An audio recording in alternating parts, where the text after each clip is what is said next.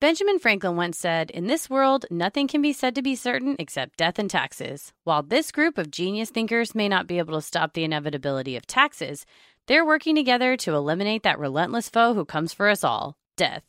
Will technology enable us to outrun our impending demise? And will it happen sooner rather than later? This week's episode is the Transhumanism Movement.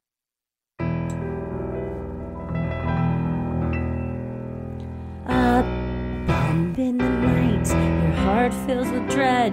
Probably a murderer who wants you dead. It could be a ghost, a demon, or worse. Perhaps you're the victim of a witch's curse. It's hopeless, you're doomed. You'd call a priest if you could. You'd rather just listen to who? Sinisterhood.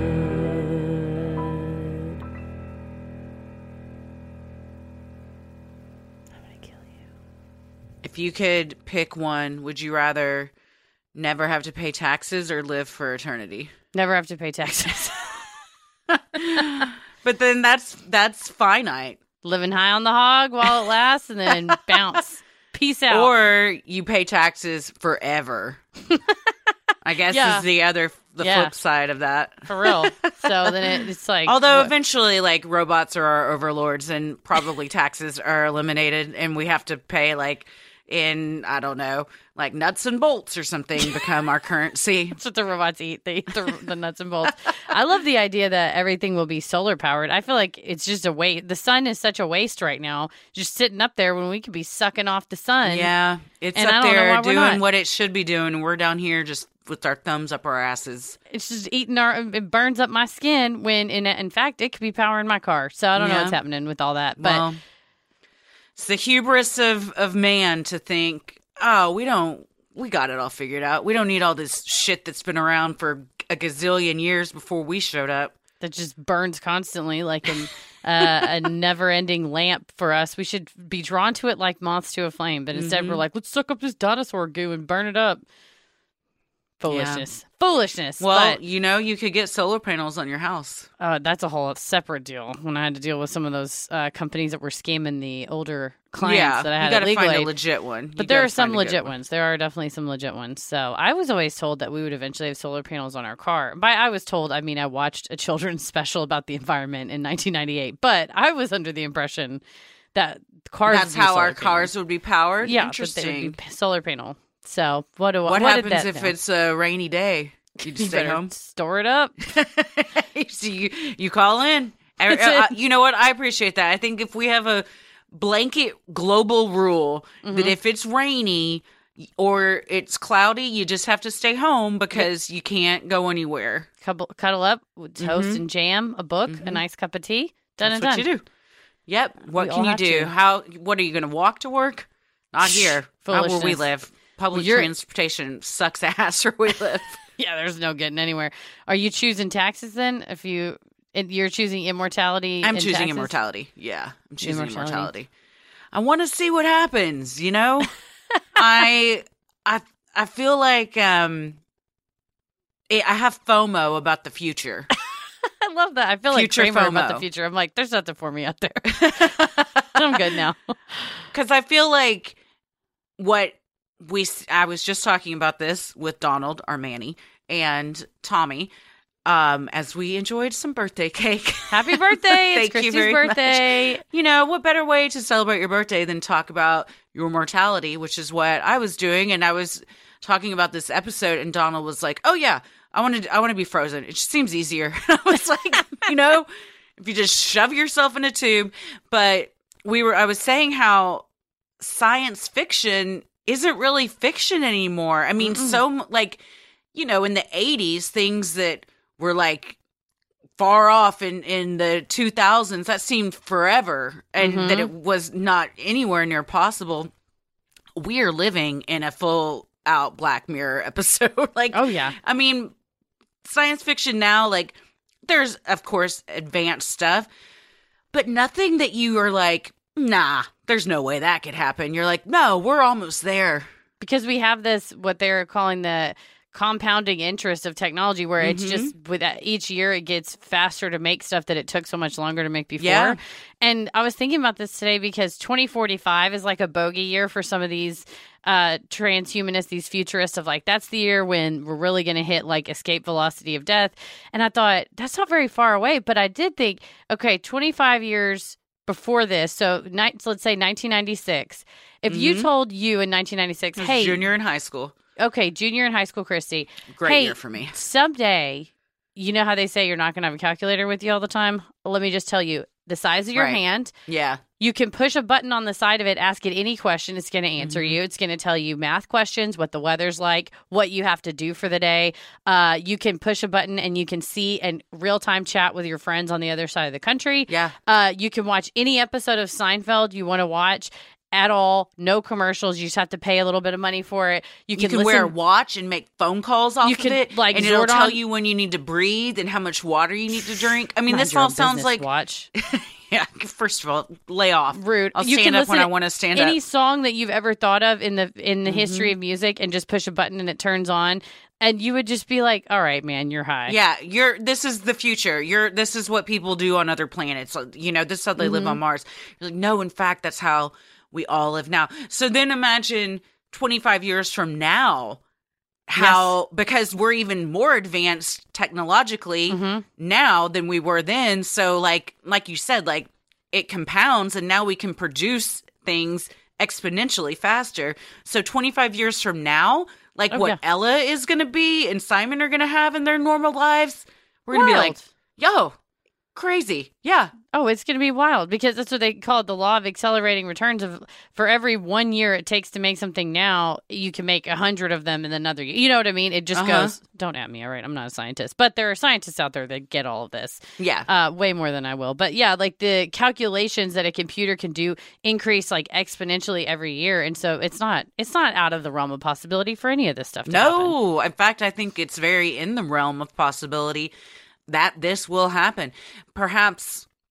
I mean, I don't want to say not in our lifetime because I feel like it's quite plausible. But if it's not, I mean, but also, what is my lifetime? It could end tomorrow. Who knows? Or I could live until I'm 150. Doubtful, but perhaps. But in the next 100 years, I think that what they are doing with cryogenics, advancements will be made where somebody gets unthawed and we see the first person get unthawed and what that looks like. Because it sounds like this nanotechnology, the nano robots, which Jim Halpert warned us about on The Office, government created killer nano robot infection. But you will see that they can regenerate and repair tissue. And so, yeah, if you were properly cryogenically frozen or cryonically frozen, then you would be able to be redone. Thawed out. Just throw me in the sink and let me thaw out for dinner like you do a frozen chicken. Delicious. Delicious. Well, we are talking about the transhumanism movement and transhumanists, cryogenics, mortality, immortality. It all comes together. All of that stuff. Yeah, this has been fascinating for me. One of the more fascinating things we've researched. I just love reading or seeing, interviews from 2015, 2018 saying, this is coming in a few years. And the people interviewing them going like, oh, really? You think it's coming in a few years? And now it's 2021 and reading an article that exactly what was predicted to happen has already, it exists. It's wild. And then to that point, I also think of the things people are predicting now. And I don't poo-poo any of it because I'm like, yeah, this is going to happen. Like we will have microchips implanted in our hand. And that's like how you activate doors at hospitals to unlock, like badges and things like that. You can't take a baby that doesn't match up. What, a baby? Like if your baby gets a chip, then they match to you. Oh, you got to chip your baby. Or like at Chuck E. Cheese when they stamp you and then they stamp your kid. And you got to match stamps before you go up the turnstile. That's true. That's what they do. They just got to stamp you when you pop your baby out. You each get matching stamps. You make a mark on the baby that only you know and that no baby snatcher can replicate. Done and done. But I think you're right not to want to poo-poo that because there's been so much growth and then the growth gets faster every year. And they say basically the computing power, it's on an exponential upward trajectory, and that even like wars don't slow it down. A pandemic's not going to slow it down. And eventually we all reach the singularity. That's right. We all get uploaded. We all need to take 200 pills a day, like our good old pal Ray Kurzweil. And how do you swallow that much? Dude, I remember probably 10 years ago, like Tommy and I had just had this memory when we started researching this, had me watch some YouTube video when we had like first started dating, and I was like, what is this? And he's like, this is Ray Kurzweil. He's believes in the singularity, blah, blah, blah, blah, blah. And it was a video of him taking all the pills he takes. Just sitting at this table.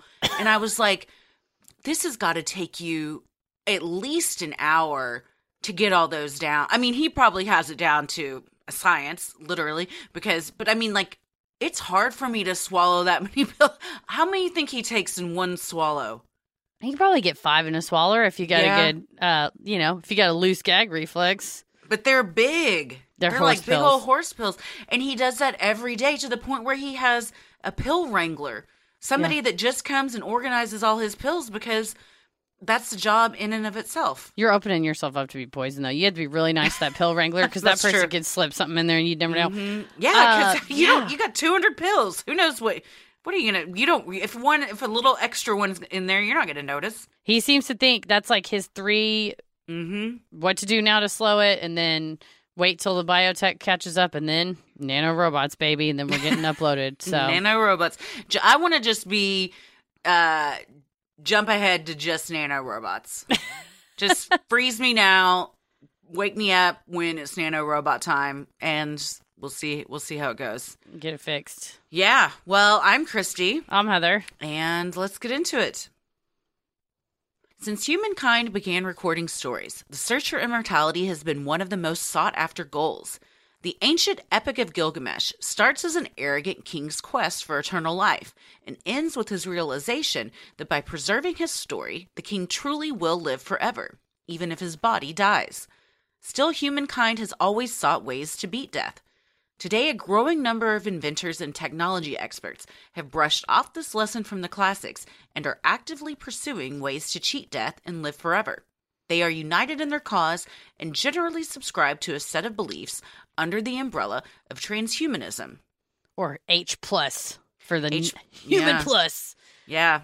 I need to do more research, but I'm going to say I'm dipping my toe into the transhumanist pool. You're in it. You're in it to win it. I think I got more than a toe in. I'm in up to my chest, at least. You just said on our conversation with Tybee Diskin from Chasing Immortality that you would like to be frozen. Okay, I'm fully in. I'm in the deep end. You asked for a family plan. Or have you know, since we recorded that an hour ago, I have since looked into what it cost at the Alcor facility in Arizona, and I'll have you know that you get a family discount. They do have a family plan. They have a family discount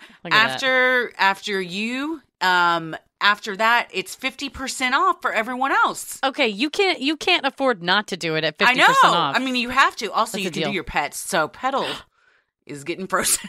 You didn't tell me that. I'd freeze the goose in a second. You have to do it with them. They'll only freeze your animal if their owner is also getting frozen because they don't want to reanimate, or I don't know if that's what they call it, the animal and their owner not be there because then it would be confused and by itself. So you got to do it if you want the goose to be with you. I might just clone the goose. That might be... You're going to clone? Honestly, most people think cloning is going to happen before someone gets unthawed. There you go. Then I have hope. I mean, cloning already has happened, but like more, I guess, common cloning. We'll do it. In his book, To Be a Machine, Mark O'Connell summarizes the general tenets of this loosely held belief systems.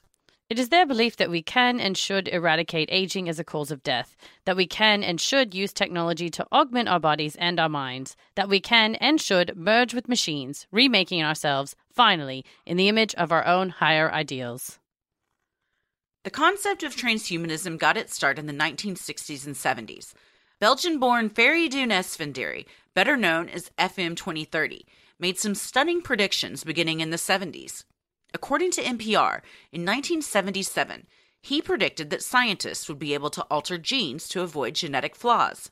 He changed his name to FM 2030 because he said, "Conventional names define a person's past, ancestry, ethnicity, nationality, religion. I am not who I was 10 years ago, and certainly not who I will be in 20 years. The name 2030 reflects my conviction that the years around 2030 will be a magical time. In 2030, we will be ageless, and everyone will have an excellent chance to live forever. 2030 is a dream and a goal." This is fascinating to me. Mm-hmm.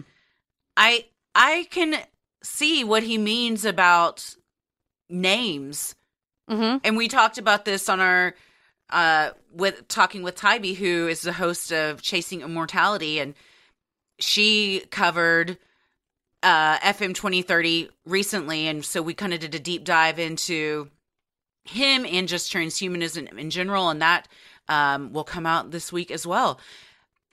But we were saying how we don't choose our names, you know. I mean, unless, what was the skier, Peekaboo Street, her parents let her name herself, and that's why she's named Peekaboo. That's how that ended up. Yeah, and so there are people that, you know, do that. But for the most part, you're named by your parents.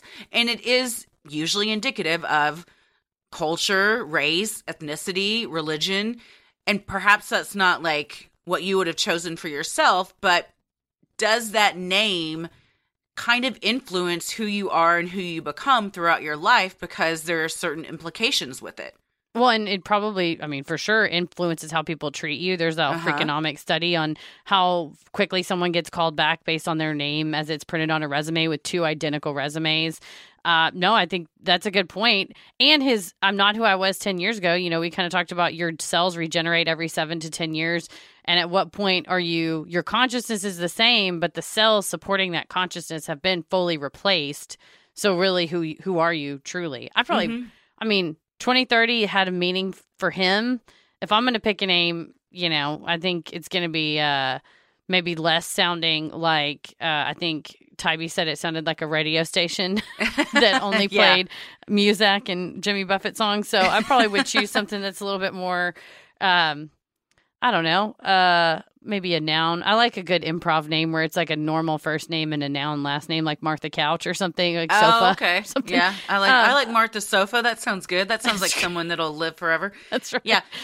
In FM, he said, well, he never really said what it stood for. Yes, it's his initials, but many also speculate that it stood for future man or future modular. But he, by the time he was 11, had lived in like 17 countries and spoke 4 languages because his father, they traveled for work. So he never really identified as a specific ethnicity and kind of, you know, was like borders aren't a thing, blah, blah, blah, which is all good in theory. But we all know that, you know, a lot of things that look good on paper, when we try to practice them, not so much. But it is interesting, and I can understand this belief that, like, we shouldn't be tied to things like that. Like, he never wanted to get married because he didn't think one human should belong to another human. So he was very progressive for his time. It's true. And which is what we also talked about earlier, and that he was too early.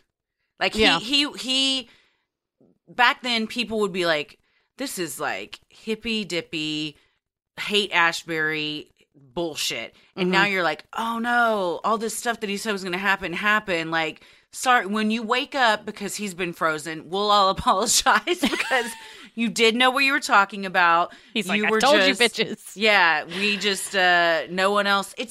I am not a forward enough thinker like that to be able to predict things like that. So I'm very impressed when other people can see like what's going to happen, like chess. Extrapolate it forward. I will say on the flip side, the conventional names define ancestry, ethnicity, nationality, and religion. That's true. And isn't that a good thing if we embrace it in the way we should? I think, like you said, in theory, isn't it nice for us all to have a unique backstory and things that unite us? But I think in practice is what we just said of, you know, people may make snap judgments based on the name or based on what they, affix it to. So I think you're right, though. He was ahead of his time. Ray Kurzweil, who we'll get to here in a little bit, said, a lot of this predictive stuff you see as far as predicting the movement of technology, there's always these early adopters that get pshawed, poo-pooed, and everyone says, oh, what a loser. He said, look at people who invested in the internet in 1998, 1999, and you're like, no, you don't understand. Soon, the world's going to be totally connected. I'm going to put all my money in the dot-com bubble, in the dot-com basket, then it becomes a bubble, then it bursts, you lose all your money, your wife's pissed at you, your husband's pissed at you, your spouse is like, really, you just blew our savings on a stupid dot-com stock, when in fact it was just about 15 years early or 10 years early. Whereas in, 5 or 10 more years, you go, I'm going to invest in this company called Amazon. They sell books on the internet. And if you were at the right time with Amazon, then you're probably a gajillionaire right now. Yeah. Oh, yes. Yeah. Yeah. Or Google or Facebook or Microsoft or whatever. But it's just all those. So I think FM 2030 was like the internet bubble investor of transhumanism, that he was like, no, I'm going to put all my money on this. And then I think not enough people adopted, and they isolated.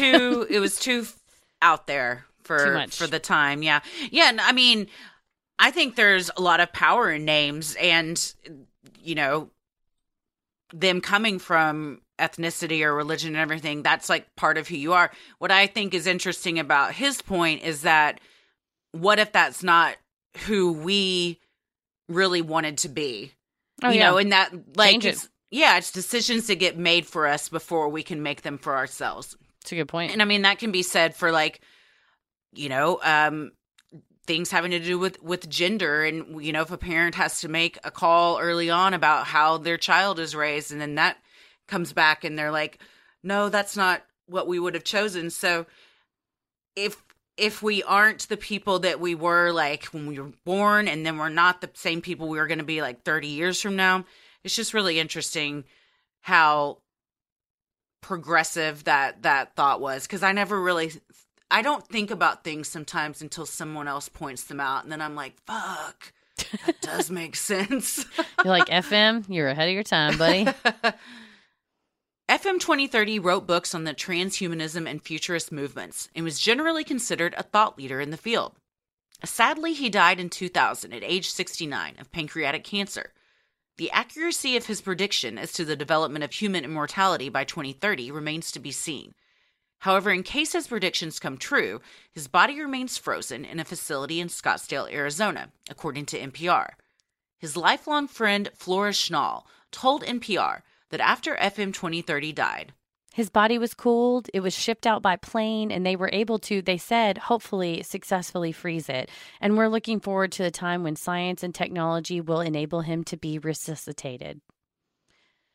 And the writer of To Be a Machine, Mark O'Connell, which I can't recommend this book enough because he is not a transhumanist, he's a journalist, and he takes this kind of outsider trying to learn. He's very open-minded and travels around and travels to Alcor and talks about, they point out the canister. It's a tube, it's a big metal tube that FM 2030 is in, and it sounds like, they've drained all the fluids out of your body. They replace it with this kind of antifreeze connective liquid nitrogen. Yeah. And the idea is that it's supposed to keep you in a suspended state so that they can flip the switch back on. So Godspeed, FM.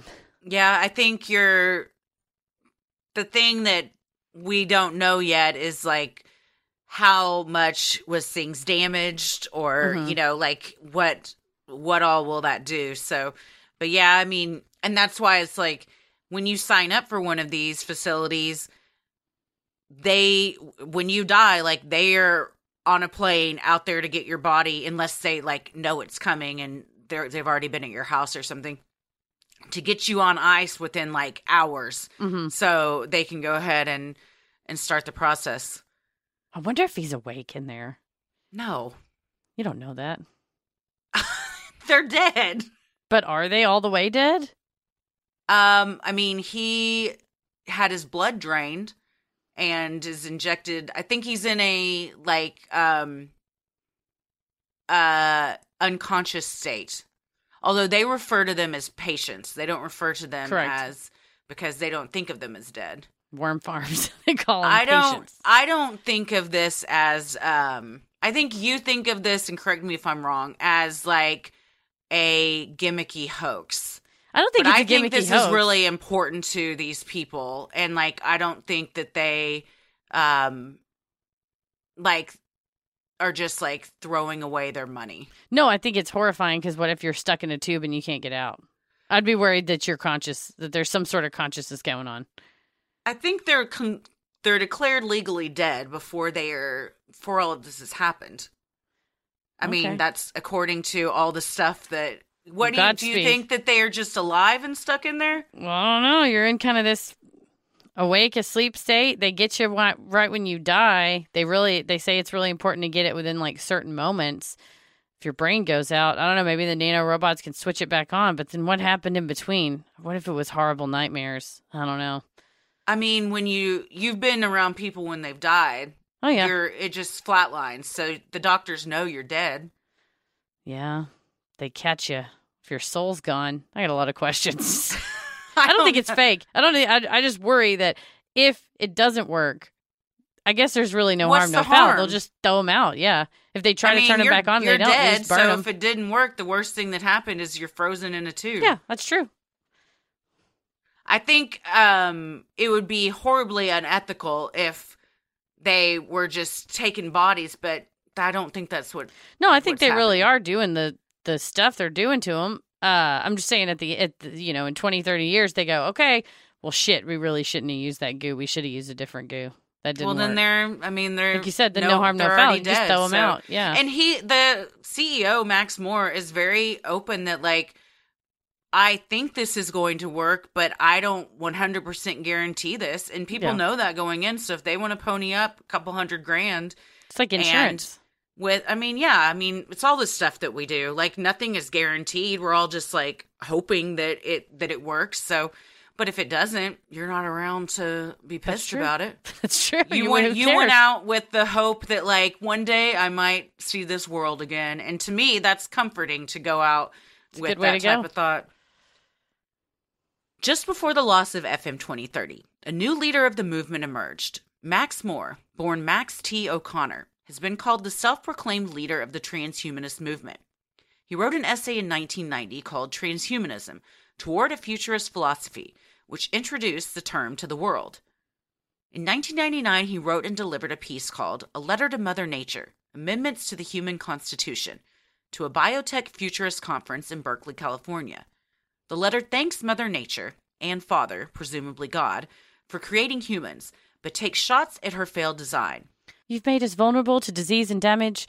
You compel us to age and die, just as we're beginning to attain wisdom. You gave us limited memory, poor impulse control, and tribalistic xenophobic urges. And you forgot to give us the operating manual for ourselves. His letter proposes 7 amendments to the human constitution, listing off ways we will change ourselves for the better. They include Amendment number 1. We will no longer tolerate the tyranny of aging and death. Amendment 2. We will expand our perceptual range through biotechnological and computational means. And Amendment number 5. We will no longer be slaves to our genes. We'll take charge over our genetic programming and achieve mastery over our biological and neurological processes. Moore wrote that the amendments will move us from a human to a transhuman condition as individuals. Yeah, there's a whole chunk of amendments. That's only a few of them. And he re-updated it again in 2019, I believe, to just like double down and say, this is still what we're moving towards. And I think that's a good point when you say, what's the point? You know, right when we get to the point where we feel wise and it's over with. Yeah. And he describes it really succinctly and kind of poetically that like, this doesn't, it doesn't have to be the end of your life. It can just be a pause until technology catches up, why just because science wasn't advanced enough yet while it was your turn on the planet, should you have to kick it and not get to enjoy things? It's true. It's what he told Mark O'Connell when he was interviewed for the book, and Mark O'Connell went and toured everything and he told him, I don't want to be frozen. I just want to get to the point where nobody needs to be frozen, where this technology will already be able to do these things. We're just born in the wrong time to where we need to figure out a way to bridge that gap between now and when we can actually achieve escape velocity from death. I think it makes sense that a large chunk of humanity wants to go this route because, I mean, people don't want to die. A lot of people don't want to die, you know? I mean, they don't want their loved ones to die. But also, once you have science and technology and more advancements like that, you start to think like, well, our species doesn't have to just continue to die. You know, I mean, life expectancies have grown over, you know, centuries. So, like, eventually, will they just cease to exist and we're part robot and we can just continue on? Well, especially if you say we've destroyed the planet such that it's not going to sustain human life. So we need this as some sort of a life raft. We don't have any food anymore, so we all got to eat our nuts and bolts. So we all got to be robots. And we're all probably also living on Venus or something. Tommy was saying there was some sci-fi story he read that talked about this, like cryogenics and everything.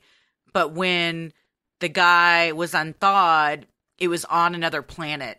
Oh, I was like, that could be, because that's what Tybee was saying when we talked to her, like that she thinks before we can really do this, we got to start colonizing other planets because of overpopulation, which is a concern for people that reject this movement. Is if no one dies, how can everyone live on this planet? Where are we going to go? Which Kurzweil has a solution for that is you don't need to live in a city. We live on top of each other right now. All the land right now that's currently being used for nothingness or for farming, we don't really need a farm because we have these alternative. You could do vertical gardening and it would be more space efficient. And also with right now, remote everything, you know, you can do conferences remote. We can talk remotely, your family, friends, whatever.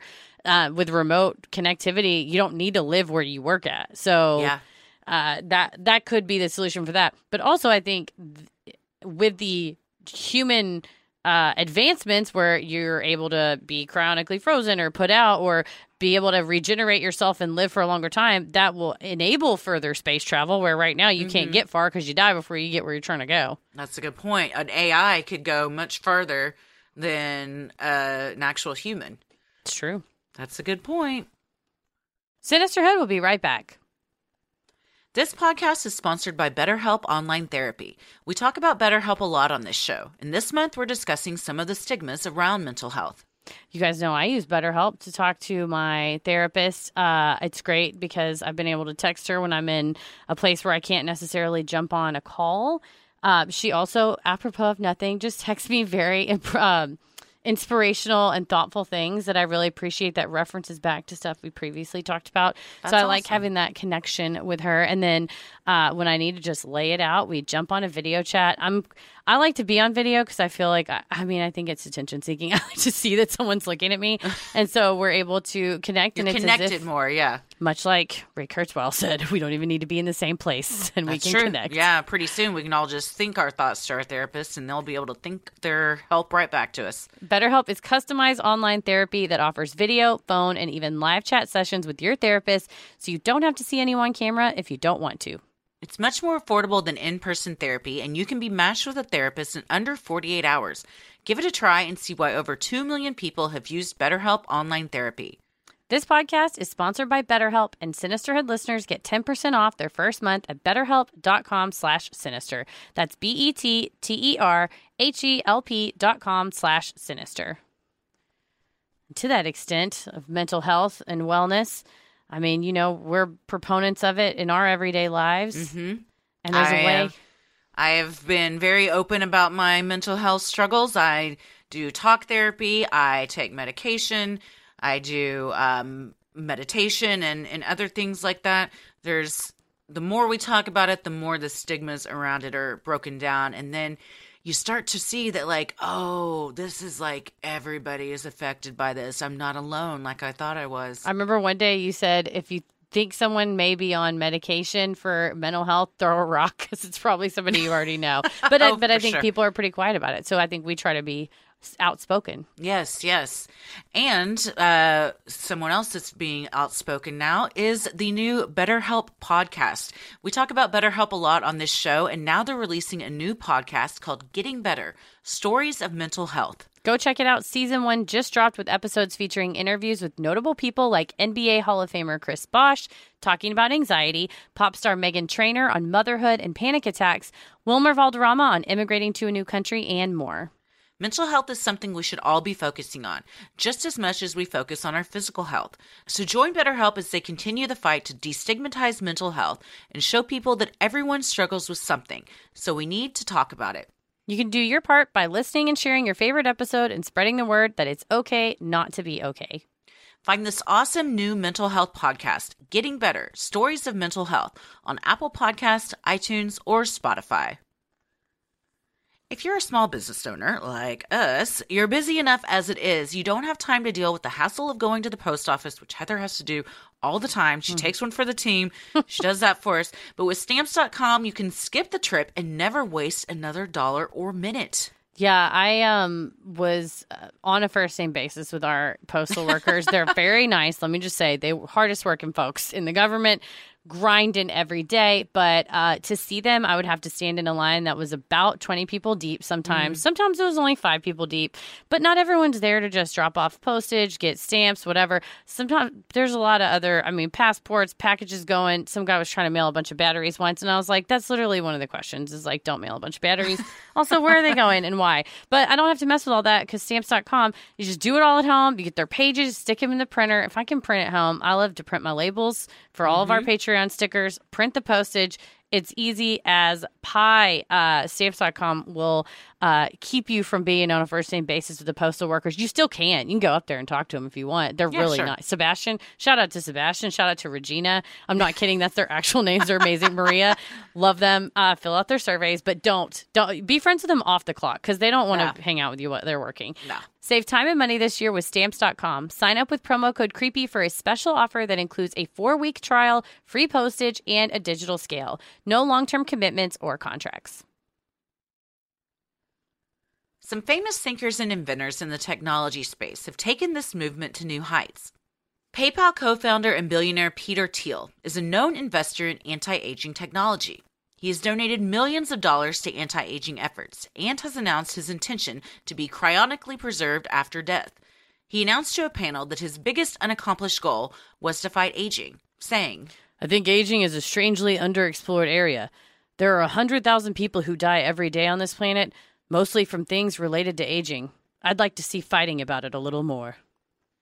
See, again, this is stuff that, now that someone is saying it, I'm like, yeah, why don't we think? I guess there's a lot of scientists that their whole job is to study, aging and why it happens. But it is such a strange thing. I think, for me, I always I'm like, well, that's just the way things are. We're born, then every year we get old, and then eventually we die. But it's some people are like, it doesn't have to be like that. And that's when I come in and I go, you just tell me what to do. Because I'm not smart enough to figure out what I need to do, but I'll jump on board.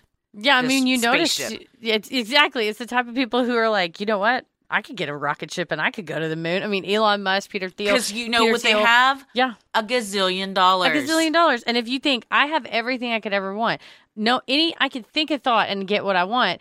What is the one thing that you can't buy? And that is immortality. Or can you? Or can you? Yep, exactly. Billionaire Microsoft founder Bill Gates has expressed interest in using artificial intelligence to edit human genes to beat disease and death. He told a crowd at the American Association for the Advancement of Science in February of 2020. We have an opportunity with the advancement of tools like artificial intelligence and gene-based editing technology to build this new generation of health solutions so that they're available to everyone on the planet. And I'm very excited about this.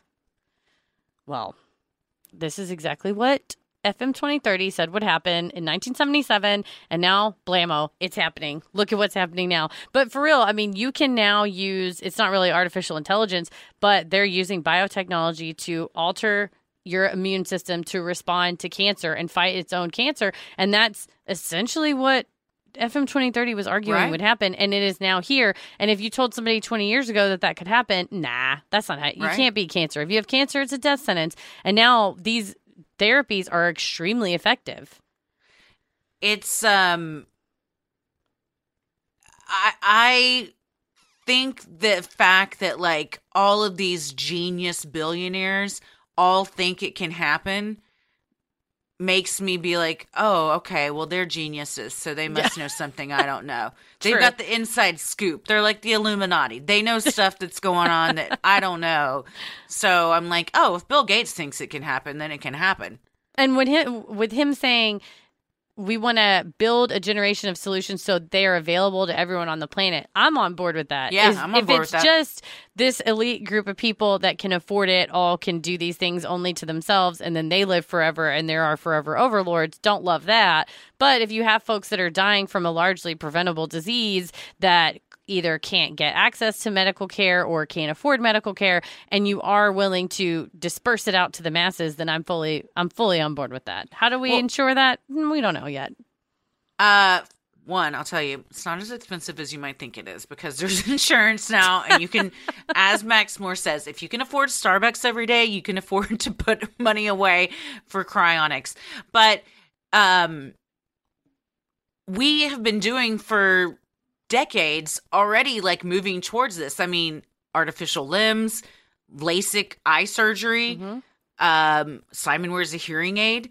You know, I mean, like 100 years ago, if you were born deaf, you were just deaf. You're fucked. You know, Yeah. like that's, you know, and you also were like ostracized and people didn't know or even bother to try and communicate with you. So, but now, like, we have a little robot thing that can, you know, help him hear. So why wouldn't we use something like that to enhance his quality of life?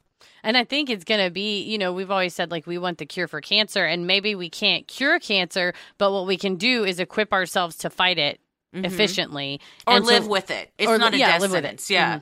Which, I mean, it's the same with, like, HIV. Like, back in the 80s, that was a death sentence. And now people live long, healthy, fulfilling lives, you know, up until, like, they would even if they didn't have the disease. And so seeing those advancements, I think I'm more on board with that advancement versus uploading my brain somewhere.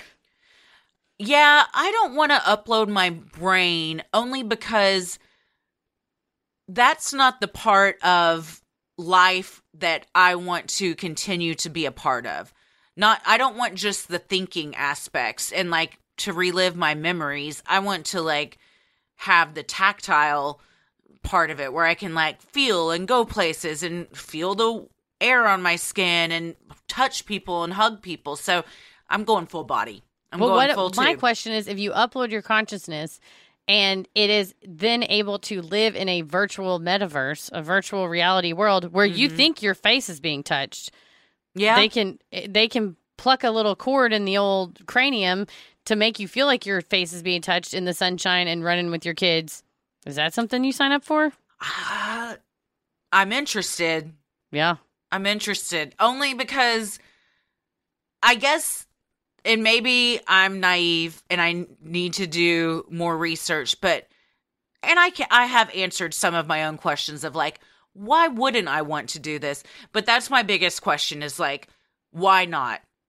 If, I mean, money aside and, you know, if it's a gajillion dollars, like, or whatever, but if I had the opportunity to do this, and so did my family, so then, like, we're all still living together happily, even after, like, our bodies we know now have died, like, that's appealing to me. Yeah, to keep the party going, keep the fun. You know, I think a lot of the people that subscribe to this movement are very science-minded atheists like myself. Yeah. So, and like I was telling you earlier, like this to me is comforting, much like I think heaven would be to a Christian. Like to know that like there's possibly hope afterwards and we're going to see our loved ones again. Like it's exciting to me and gives me like comfort, even though, the chances of me like actually doing this are probably very low. You can buy that insurance policy. Yeah, I mean, so even if it didn't come to fruition, it's comforting to think that it could. Oh, so I think I'm horrified by it because I'm of the mind, a more Zen mind, that there's no such thing as self. Birth and death are the same thing. When you burn a piece of wood, it's never going to be a piece of wood again, but it can continue on and be ashes in the smoke that people inhale. And, the energy doesn't get created or destroyed. It just changes form. And so I'm like, don't stop me from going on to the next. I need to become the ashes in the smoke so I can go on to my next thing. But wouldn't your energy would still, if energy can't be destroyed, it would still be there. That's why you would just have your consciousness along with it. That's why I'm freaking out about getting your brain stuck in the tube and you're aware of where you're at and you can't get out. Google's Calico program was created in 2013 and pitched as a venture meant to understand and combat aging. Though the funding is over $1 billion, with contributions from Google's parent company, Alphabet, and its co-founder, Larry Page, no one knows exactly what it does. Its goal is to have something profound to offer 10 years after its creation, meaning 2023. So in the meantime, we all have to wait as Calico refuses to share its research or findings with other scientific institutions. Which I guess I didn't realize this. Again, it's like you said, you don't realize until somebody says it, that the scientific research community is pretty open as far as, hey, this is what we're doing at MIT. Hey, this is what we're doing at Stanford. This is what we're doing at Oxford. So that people can build off of that and you almost, you help each other skip steps. Like, oh, we already did that part. This company right here, they do not talk. They will not release their findings from what I've seen. It makes you wonder what they know. Willy Wonka's chocolate factory. Nobody ever goes in. Maybe they don't have anything and they're just hoping something happens so they don't look like idiots. Other notable transhumanists include inventor Raymond Kurzweil and Tesla co-founder Elon Musk. Kurzweil is an adherent to the principle of singularity, which he describes as a point in which humans and technology converge in an irreversible manner. He told The Observer, by the 2040s and the 2030s, we'll begin to augment our neocortex directly. And the line between mortal human and artificial intelligence will disappear completely. Once man and machine combine and become a new, enhanced species transcending humanity, then the singularity will be complete. Though his belief in singularity sounds both scary and outlandish, Kurzweil is famous for some of his other predictions which have come true. In a 2018 speech, he predicted that bioterrorists could use existing biotechnology to make a brand new deadly and highly infectious virus. He also predicted that the rise of technology could make it possible for people to work remotely, alleviating the need for people to flock to crowded cities. While some of his predictions, like the ability to 3D print clothing by the early 2020s, are already happening, we'll have to wait to see whether other predictions, like the ability to use nanorobots to eradicate disease by 2030, will come to fruition. That speech at the Supernova conference was eerie because he said, the really great thing about this cancer treatment is that you reprogram these cells and then they fight the cancer on the body's behalf. Really, the flip side of that, though, is bioterrorists, they could just take components of an existing virus and just flip a switch to make it way deadlier. And I was like, wait a minute. And then he also said, my whole team at Google, we all work in different places. So I really don't think there's a need for people to live together and go to the same office with each other. Blammo, another one. And then 3D printed clothing, I thought, that's crazy. Surely not. Googled it, just started happening in April of 2021. Yeah. Like fashion houses are printing clothing. And then also, I guess you can now download and print bricks, like a Lego brick, but brick size. And you could build houses, buildings, whatever, all out of 3D printing. Yeah. I mean, they can 3D print organs, guns. Oh, yeah. I didn't remember that. I have a 3D printed little thing. Oh, but it's not clothes?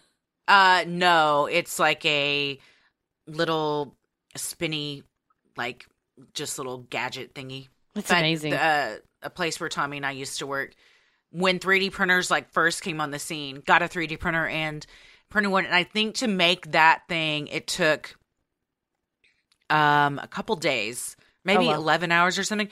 But I mean, I think the goal is they get faster and faster. And then if you need a heart transplant, you can print yourself a heart. And I don't understand it. I don't understand 3D printers.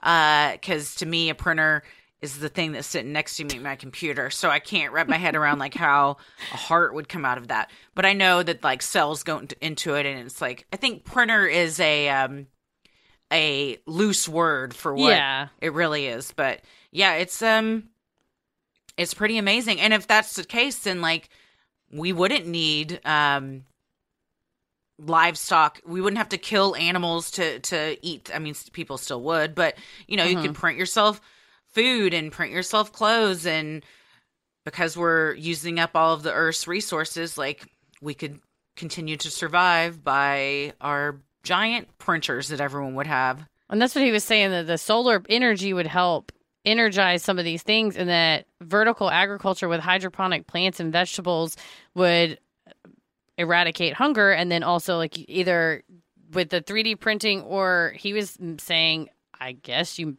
create it in a lab, maybe like how you create diamonds in a lab, you can create a steak in a lab. And so other ways that you could be more planet friendly but still providing nutrients to people that need them. But it is, he's got a lot of, I mean, he's been making predictions for a long time.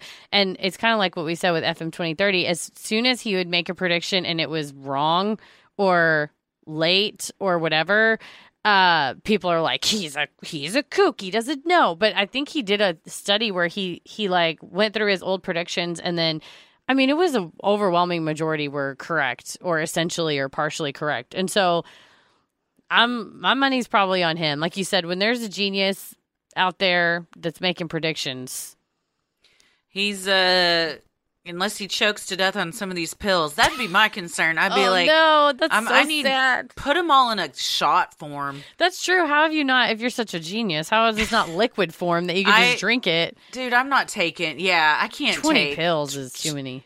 He takes 200. 20 pills is too many. Yeah, 200 is definitely too many. But that's what his 3 bridges to longevity, man. He's walking on this one because he's getting up there. And yeah, he's 60, I think, or in his 60s. Yeah, he's just trying. I think he's hanging on until the end of 2030 is when he thinks by the end of the 2020s is when we hit longevity escape velocity. So which is interesting since that's not that far away. 9 more years. We just got to hold on. 8 now. Yeah, that's true. Good Lord. The time it flies. Whether we like it or not, the world is trending towards some of the aims of transhumanism.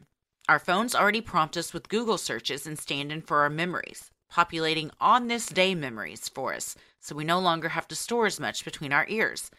There's a clothing company called Seismic that describes their clothing as a fusion of apparel and robotics that promises intelligent wearable strength.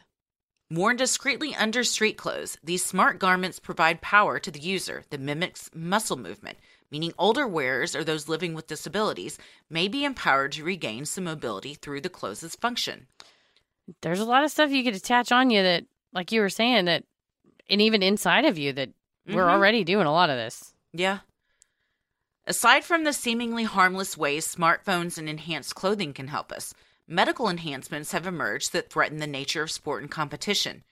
Enhancements through drugs has emerged as one way to beat aging and deterioration. The drug erythropoietin, or EPO, was developed to treat anemia. Some athletes who aren't suffering from the condition have used EPO to increase red blood cells and improve aerobic capacity.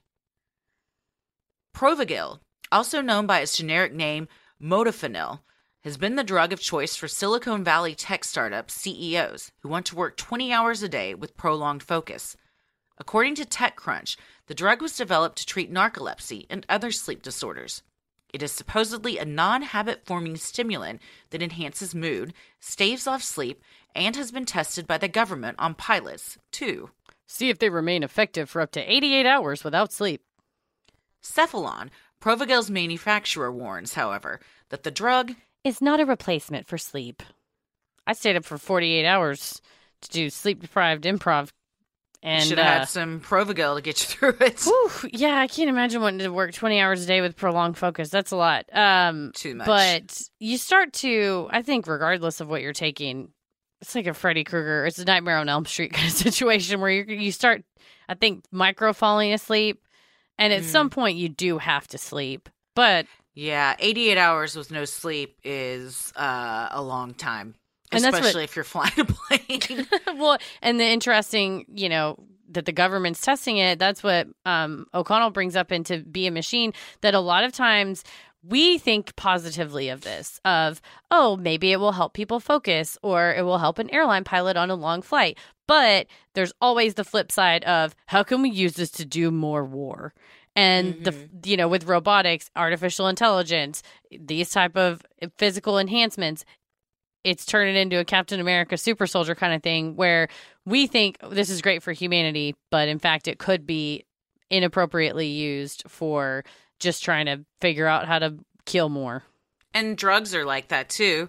I mean, a drug that is intended to treat a condition then gets used recreationally because somebody figures out like, oh, if you combine this with this and that makes you feel amazing. And so it's no surprise that something that was developed to treat anemia like starts getting used in more of a steroid fashion. Getting juiced.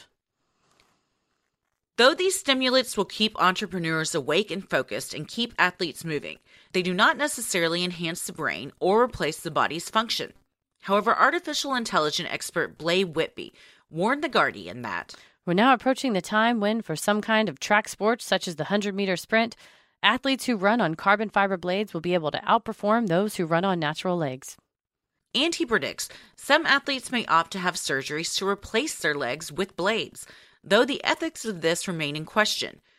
Though cybernetics expert Kevin Warwick told The Guardian there is no problem with those surgeries, saying, what's wrong with emplacing imperfect bits of your body with artificial parts that will allow you to perform better, or which might allow you to live longer?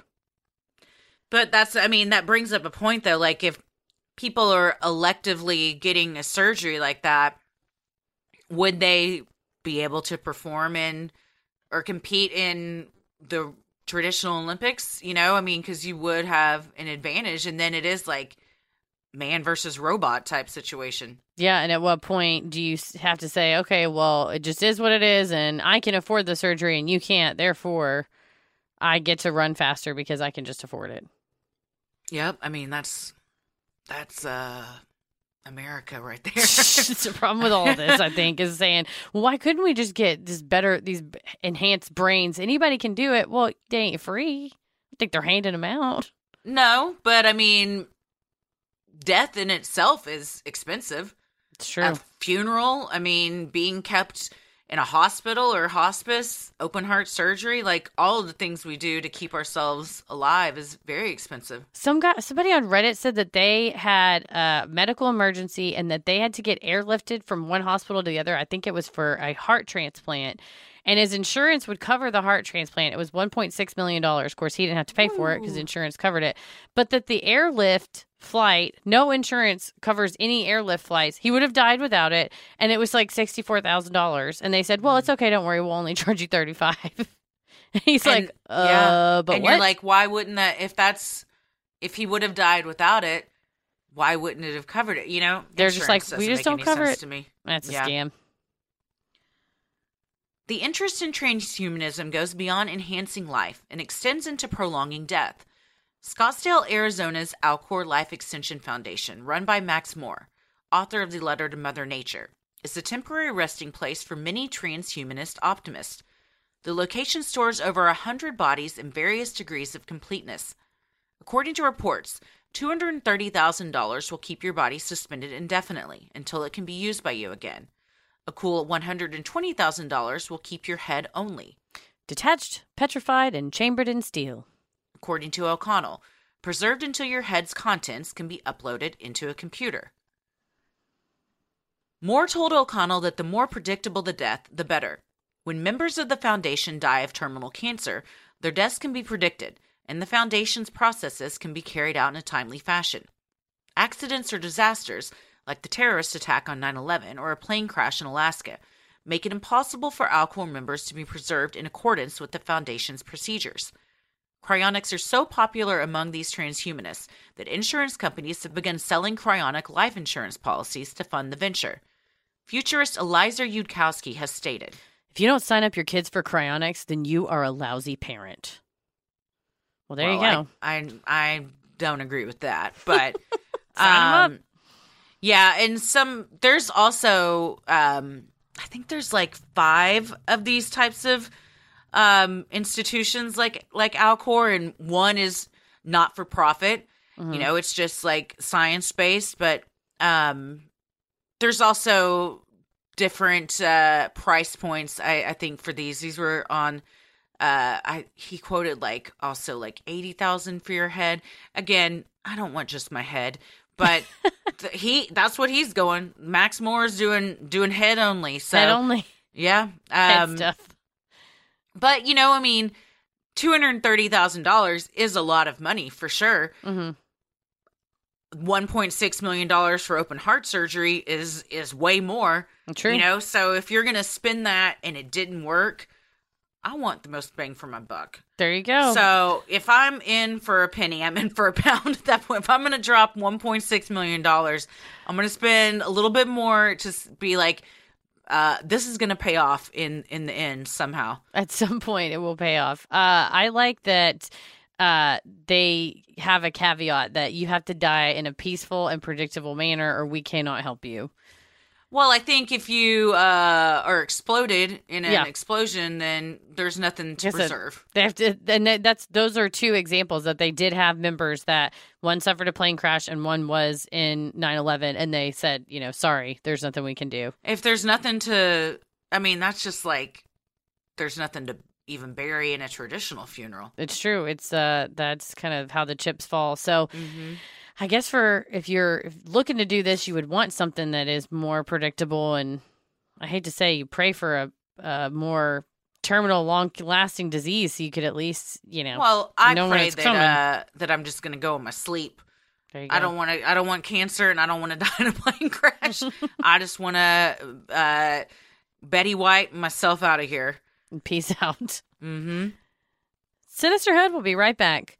I don't know about you, but I don't take 200 vitamins a day. I don't even sometimes take one. Sometimes I forget. That's too many. That's way too many. Yeah. Nearly 90% of Americans are nutrition deficient, but most of us aren't taking 200 vitamins a day. We're trying. There's a massive misconception that just because you eat healthy, your body doesn't need anything extra. And what if you're not even eating healthy? And some amongst us, I eat a lot of chips. Love a chip. Love a good chip. No nutrients in that. But Gem is the first multivitamin. You don't take it, you eat it.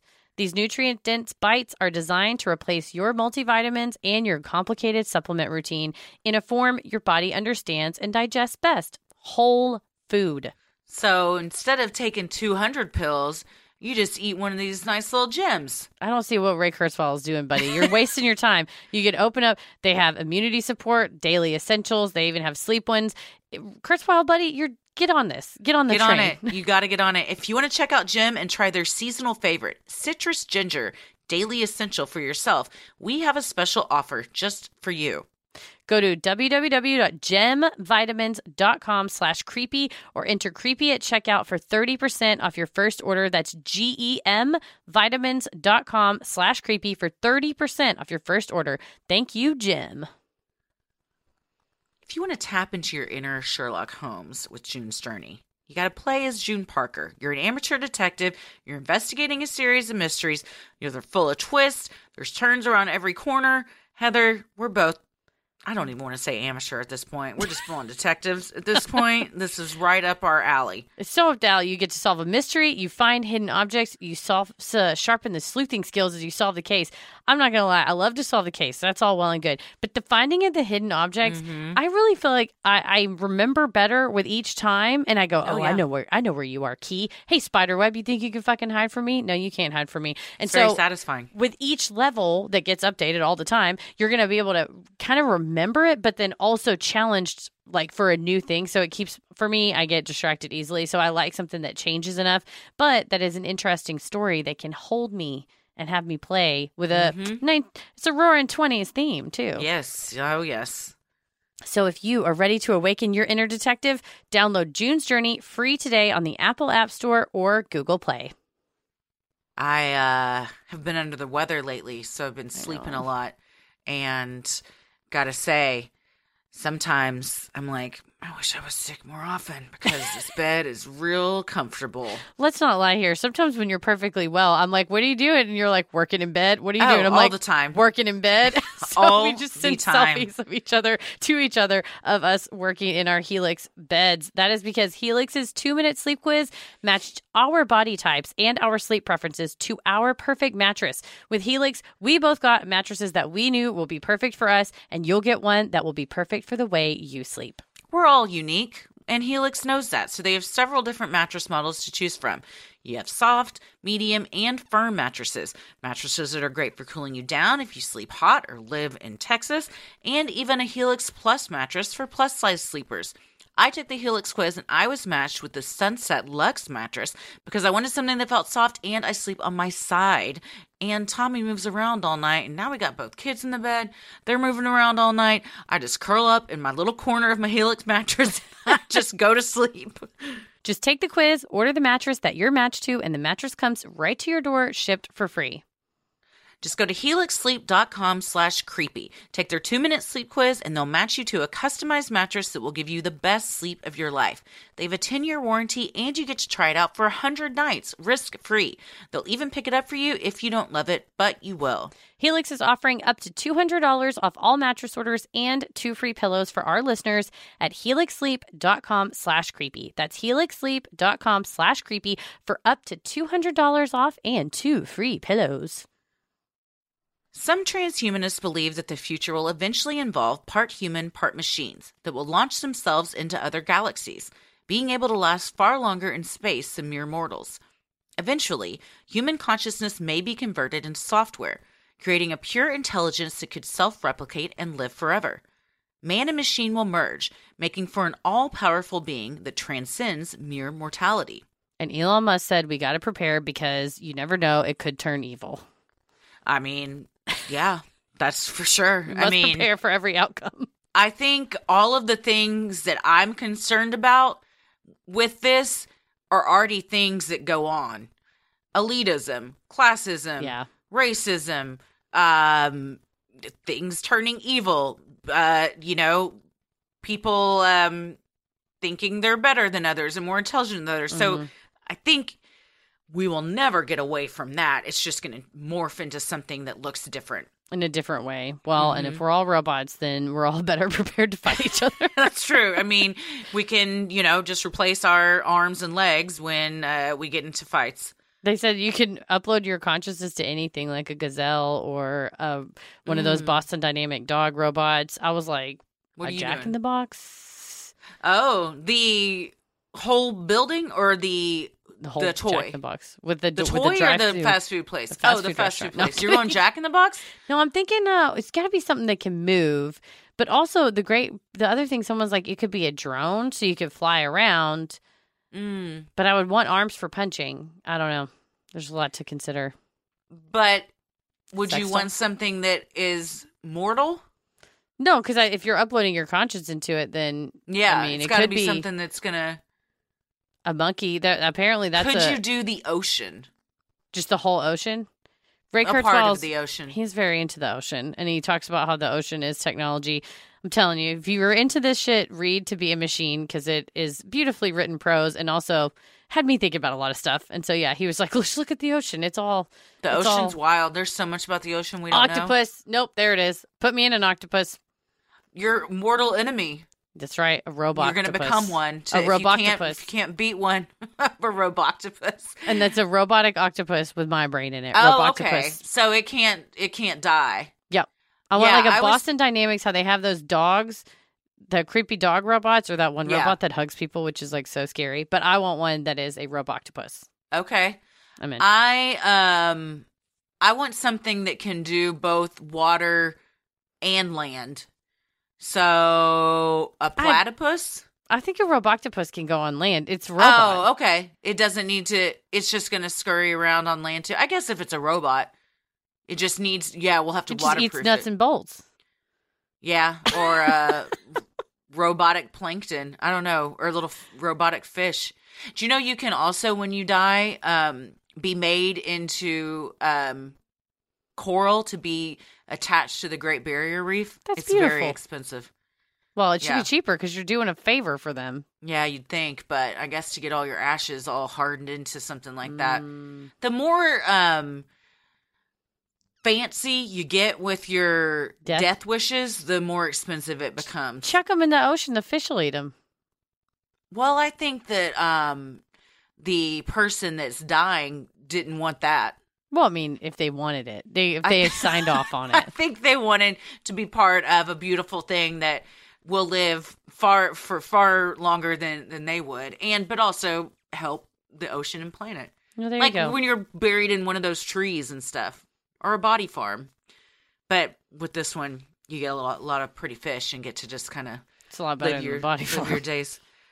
I think body farms are fascinating. Well, though. you're doing a thing for science, like. Yeah. Good for you, it's helping. Otherwise, you stick them in the ground, nothing happens. They're just sitting there. I guess ashes, you burn them up and you can throw them somewhere. But like off the back of the sea dog, like that lady did that one time. By your beliefs, your energy isn't destroyed, so it doesn't matter where you go. Yeah, that's true. And if you're on a body farm, all of that's going to be like, there's different places you can be in a body farm. Some people choose a trunk. Some people choose a tree by a little pond because they study how bodies decompose in different places. And one of those is the trunk of a car. If it helps. There's a very good, I can't remember the episode number, but Criminalist, which is a great podcast, has a very fascinating episode on body farms. That's where I first heard about it. It's very interesting. There's one in College Station, I believe. Gig 'em. There. Yeah, that's what it says when you sign up. There's a joke in there about an Aggie working on a body farm, but I don't can't figure it out yet, but I'll think about it. It's there. One thought experiment on this subject morphed into a frightening urban legend. Proposed on the forum Less Wrong in 2010, the legend of Rocco's basilisk postulates that if an all-knowing, powerful AI eventually runs the world, then it would have an incentive to punish and torture any humans who refuse to contribute to its creation. The theory is that the basilisk is so powerful that it would transcend time. It could punish you today for trying to stop it from coming into power in the future. That torture could come in the form of blackmail, as the AI would have full access to your complete digital presence. Founder of the Less Wrong forum, Eliza Yudkowsky, deleted the post, warning in all caps that you do not think in sufficient detail about superintelligences considering whether or not to blackmail you. That is the only possible thing which gives them a motive to follow through on the blackmail. This is some Minority Report shit right here. Mm-hmm. I mean, that's what my problem with uploading this whole neocortex alteration and Ray Kurzweil saying a chip in your head. If you think, what was the guy in that movie, The Minority Report, and it being like Tom Cruise, where you don't even have to pick up your phone and ask a question of, what about the nasty things that we think? You don't want other people to see those? Well, I don't want the robots to know. I don't want Google to know. Google knows everything. Google knows. Google's just a robot, too. Google knows everything. Your search history. Google knows a lot about you. Too much. They said that you could predict listen to that book, that based on someone's search history of, I want to say 6 weeks or 8 weeks, they could predict with 99.999% accuracy when someone's pregnant. Based only on their search history. Oh, not even like, how do I know if I'm pregnant? But like ailments that they Google and things like that, they know. Or if you're Googling like baby names or Miss Period days. What is this? Yeah. What is this weird stuff coming out of me? Yeah, that makes sense. Spooging me. What to do now? Some users had nightmares. Others had breakdowns. Was this all caused by the basilisk torturing them from the future? Or merely by their own minds, being tormented by a cleverly crafted urban legend and a devoted adherence to a way of thinking that has them terrified of death? I'm terrified of blackmail. I'm trying to get blackmailed by no basilisk. Yeah, blackmail is something that I never want to have happen to me. That sounds like somebody's just got you over a barrel. You know? You just got to come clean. That's my theory with blackmail. Oh, you just exactly put it all out there. The same with Yeah. nudes when, you see people being, well, I have this nude photo. I'm going to show to people. I told you the only nude photos of me are from like 2008. And You're like, please show them I'm telling to you, everyone. I'll rent a billboard. Send me the high res files. I'll rent a billboard on 75 so that people in traffic can enjoy the show because my boobs will never be that high again. Yeah. I think that's one of those things where you just gotta get out ahead of it. Mm-hmm. So if somebody's like, I got all this information on you, you're like, guess what? I'm about to tweet about it, so you got nothing on me. I'm gonna so what are you live gonna tweet do? my Just secrets. pay millions of dollars till you die or they die? Nah. They're always gonna ask for more. Mm-hmm. Always. If any show ever has taught us anything, that is going to happen. Proponents of transhumanism believe that science has been trending this way for a while. LASIK eye surgery, hearing aids, and artificial limbs are just a few of the commonly accepted ways humans use robotics to enhance their quality of life. For those suffering from afflictions that science has not yet cured, cryogenics possibly offers them a way for their death to be merely a pause in their life rather than the end. The hope being that once science and technology catches up, the preserved body can be unthawed and whatever was ailing them, cured. Those who reject the idea of transhumanism fear a future in which overpopulation of the planet would be an issue, seeing as how no one would die. Others believe that due to the cost of cryogenics, only the elite would be able to afford it, leading to problems of classism and inequality. Others fear an outcome similar to a Black Mirror episode, where one's consciousness is trapped in a machine, unable to escape. Transhumanist critic Francis Fukuyama described the movement as the world's most dangerous idea. Countering this belief, proponent Ronald Bailey said that the movement epitomizes the most daring, courageous, imaginative, and idealistic aspirations of humanity. According to global risk specialist MI2G. As for the enhancements to humanity and attempts to beat death and disease, transhumanists argue that what they propose is no different than taking medications each day to treat a chronic illness. The goal of medication is to treat a disease. The goal of transhumanism is to treat the ultimate disease, death. Still, whether the would-be conqueror is a king in ancient Sumeria or a technology-obsessed transhumanist in the modern day, death, so far, remains undefeated. Grim Reaper, a gazillion, everybody else, 0. I forgot as we were driving to Christmas Eve with my family, we turned on the Mr. Hanky's Christmas Classics record, and I forgot on there that there's a song called Dead, and it goes, dead, dead, dead, someday you'll be dead. Just listen to the whole thing, and it talks about look long at that Christmas tree. It may be the last one that you see. Someday you'll be dead. It's all true. Yeah. You know?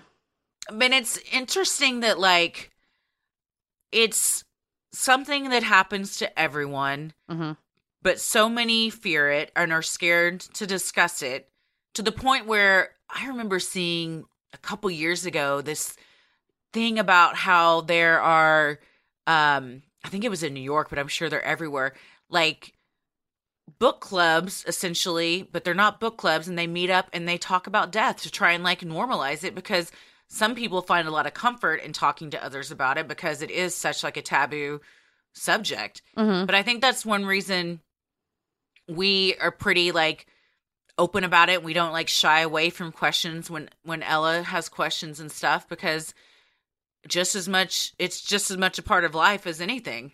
Yeah. Without life, you don't have death, and vice versa. That's true. It's all part of kind of a big, the circle of life, as they sing in the Lion King. Talking about the groups of people in New York, there was an interesting article in The Observer that talked about these. There's two kind of subsets. One is in San Francisco and one's in New York, of these futurists that follow the gentleman from Less Wrong, which the one that said if you don't do cryonics with your kids, you're a lousy parent, Eliezer Yudkowsky, and really follow his teachings almost to the point of, it's a kind of extremism. And that's when I think when we first started talking about this, we're like, oh, is this like a weird culty thing? And I think there's probably some people that do like a very tiny sliver that take it way too far. But I think for the most part, this is inevitable. Like you said, the way this is just the way we're going is it may not be in 10 years we're going to upload our brains to the matrix, but in 10 years it may be you have a disease and they're able to inject something in you that swims around and fixes that disease, attacks that disease directly.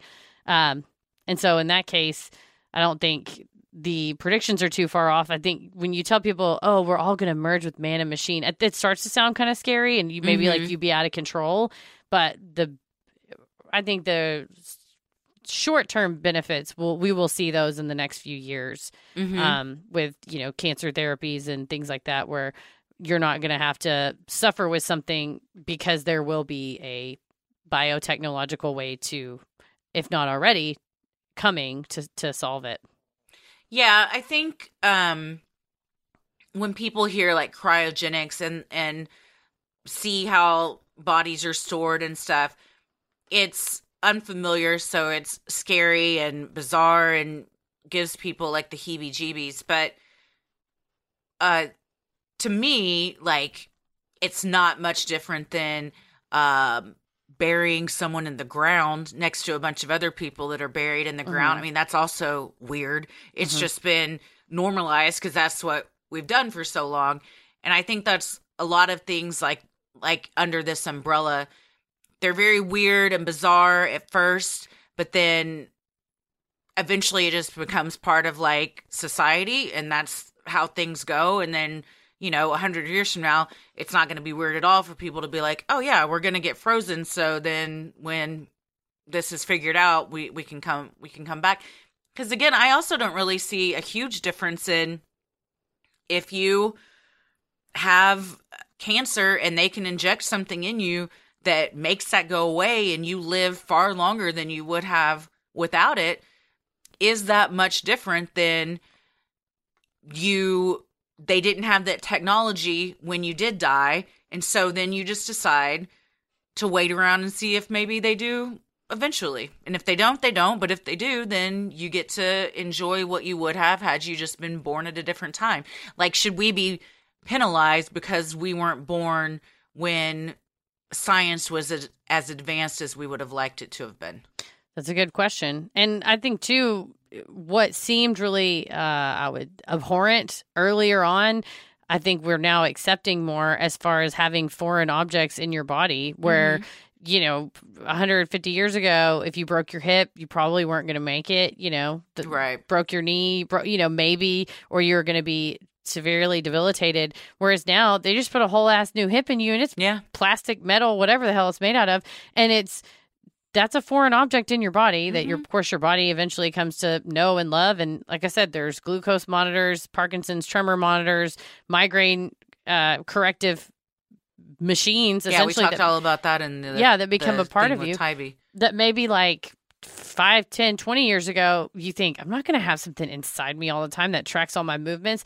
Well, what about if I tell you that that's the way we're going to be able to combat your Parkinson's for, a lot better, or Alzheimer's or something? If you can alter the brain's reaction to a migraine, can you alter the brain's reaction to as it starts to deteriorate? Can you help light up other neurons by putting some type of electrode under the skin? I do know. Maybe they're working on it. Who knows? I saw an article that a gentleman was born with complete color blindness, and like 10 years ago he had this antenna installed in his head, and it goes up and kind of curves over the top of his head, and it allows him to hear colors.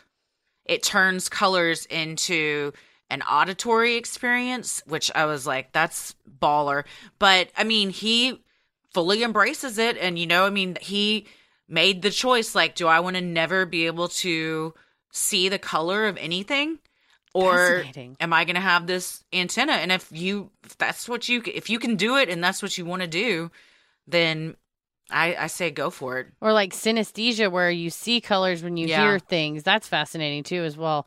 But if it's a way to, and you want to do it and enhance your brain, and I think that's the medical ethics question is, is it doing harm or is it helping? And if it's helping, then might as well be willing to do it. Yeah. I think it's a personal question for everyone. Like, what do you value most? What are you trying to get out of this life? And, you know, I mean, if it's success, happiness, whatever, like, and you feel like you can live this life and have accomplished those things, then that's great. But if you're like, I'm trying to think of it not so much as like people do this because they're scared of death, but more that they love life so much that they just want it to continue. Mm-hmm.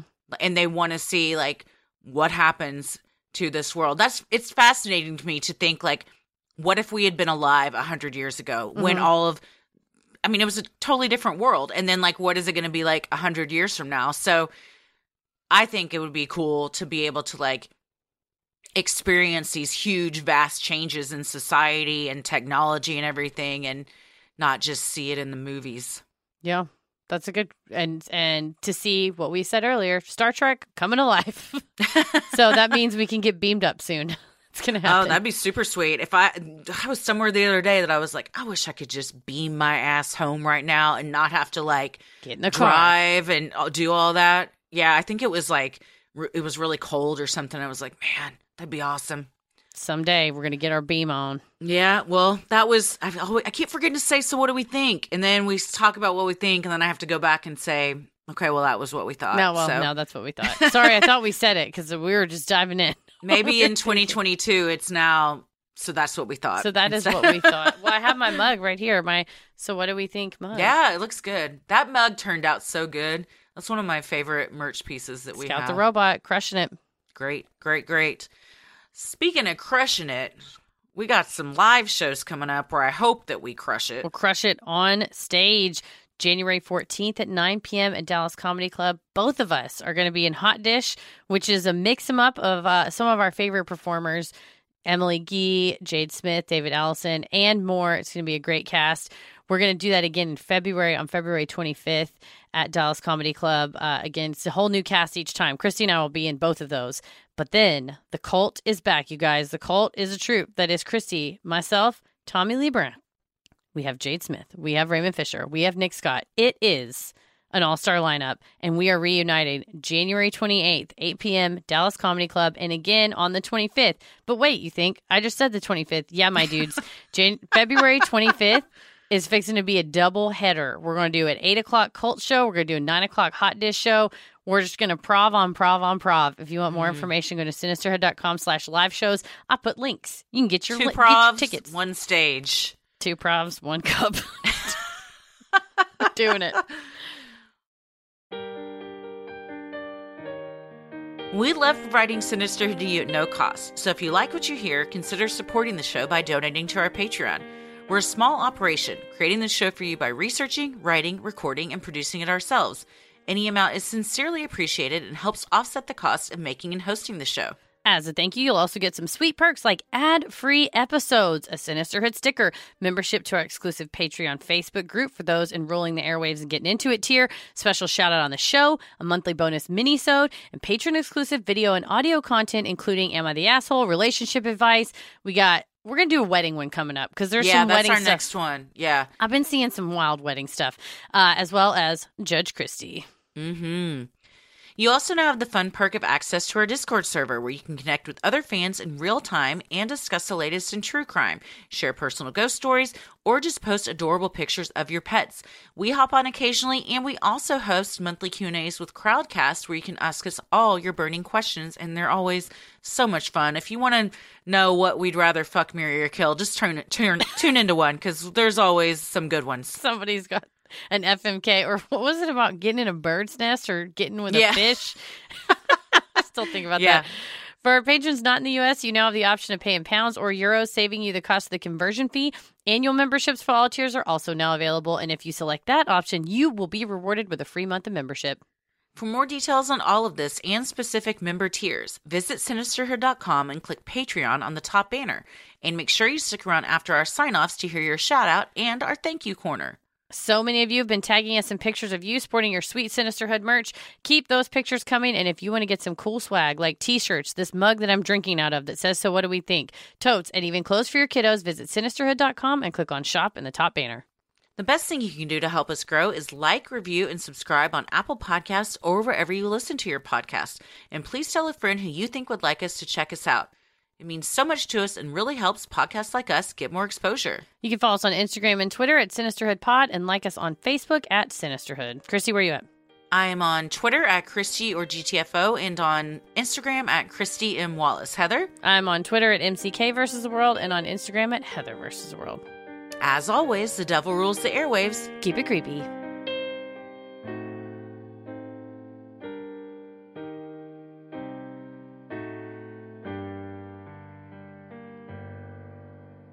Hey everybody, thank you so much for supporting the show on Patreon. Here are your special Patreon shoutouts. Alyssa Railing, Rebecca Carpentier, Julianne Courtney, Sarah Stamper, Nicholas Martin, Kate Ocker, Ada Gonzalez, Taylor McEarkin, Desiree Hart, Emma Mruse, Kelsey Long, Jacqueline Cassidy, Paige Williams, Rita Davis, Mercury Sage, Creepy Lil Dude, Crystal Davis, Claire Conway, Valerie Barber, Alyssa Winkler, Shelby Hawksby, Tamara, Cassandra Descula, Elizabeth Long, Cassie, Haley Branow, Robin Jensen, Susanna Counts, Tiffany Muniz, Emily Doyle, Christy Bargo, Michelle G, Vicky, Thomas Dillon, Corvus Ravenwing, Stephanie Campos, Layla Walden, Amanda, Dana Scully, Shelby, Samantha Reniger, Jenny Porter, Jacqueline B., Addie Zuniga, Christina Burgess, Amy McDaniel, Gianna Jinx Klassen, Nicole McLennan, Allie, Tabitha Lyda, Sarah Malik, Julie Marling, Laura Whitney, Annabelle, Abby, Anna C. Brooks, Becky Stevens, Tara S., Ariel, Jackie Santillan, Tracy Foley, Karina Jalapa, Miranda Cardinal, Deborah, Paige Peterson, Alex Ambrose, Kayla, and Laura McWilliams. Thank you all so much for supporting the show. We so appreciate it. We couldn't do this without you. We hope we pronounced your names correctly. Stay safe, stay healthy, and keep it creepy. And now, welcome to our thank you corner. I would love to thank LB. She sent you some cryptid tarot cards on your birthday. You got them in Houston. I raved about how much I liked them. She sent me some too, and it was so very sweet. Thank you. Your own set of cryptid tarot cards. Also, we want to say thank you to everyone who sent lovely holiday cards to us. We got some Christmas cards, some holiday cards, and some New Year's cards. We got love to see your beautiful families. Some of you included photos of us together, or a sweet note, or just your Christmas card with your shining, beautiful faces on it. It was just so nice to receive those. So they did not go unnoticed. I have them with me here in the studio. They are beautiful. Thank you. Thank you all so much for everything that you do. And once again, stay safe, stay healthy, and keep it creepy. Sinister.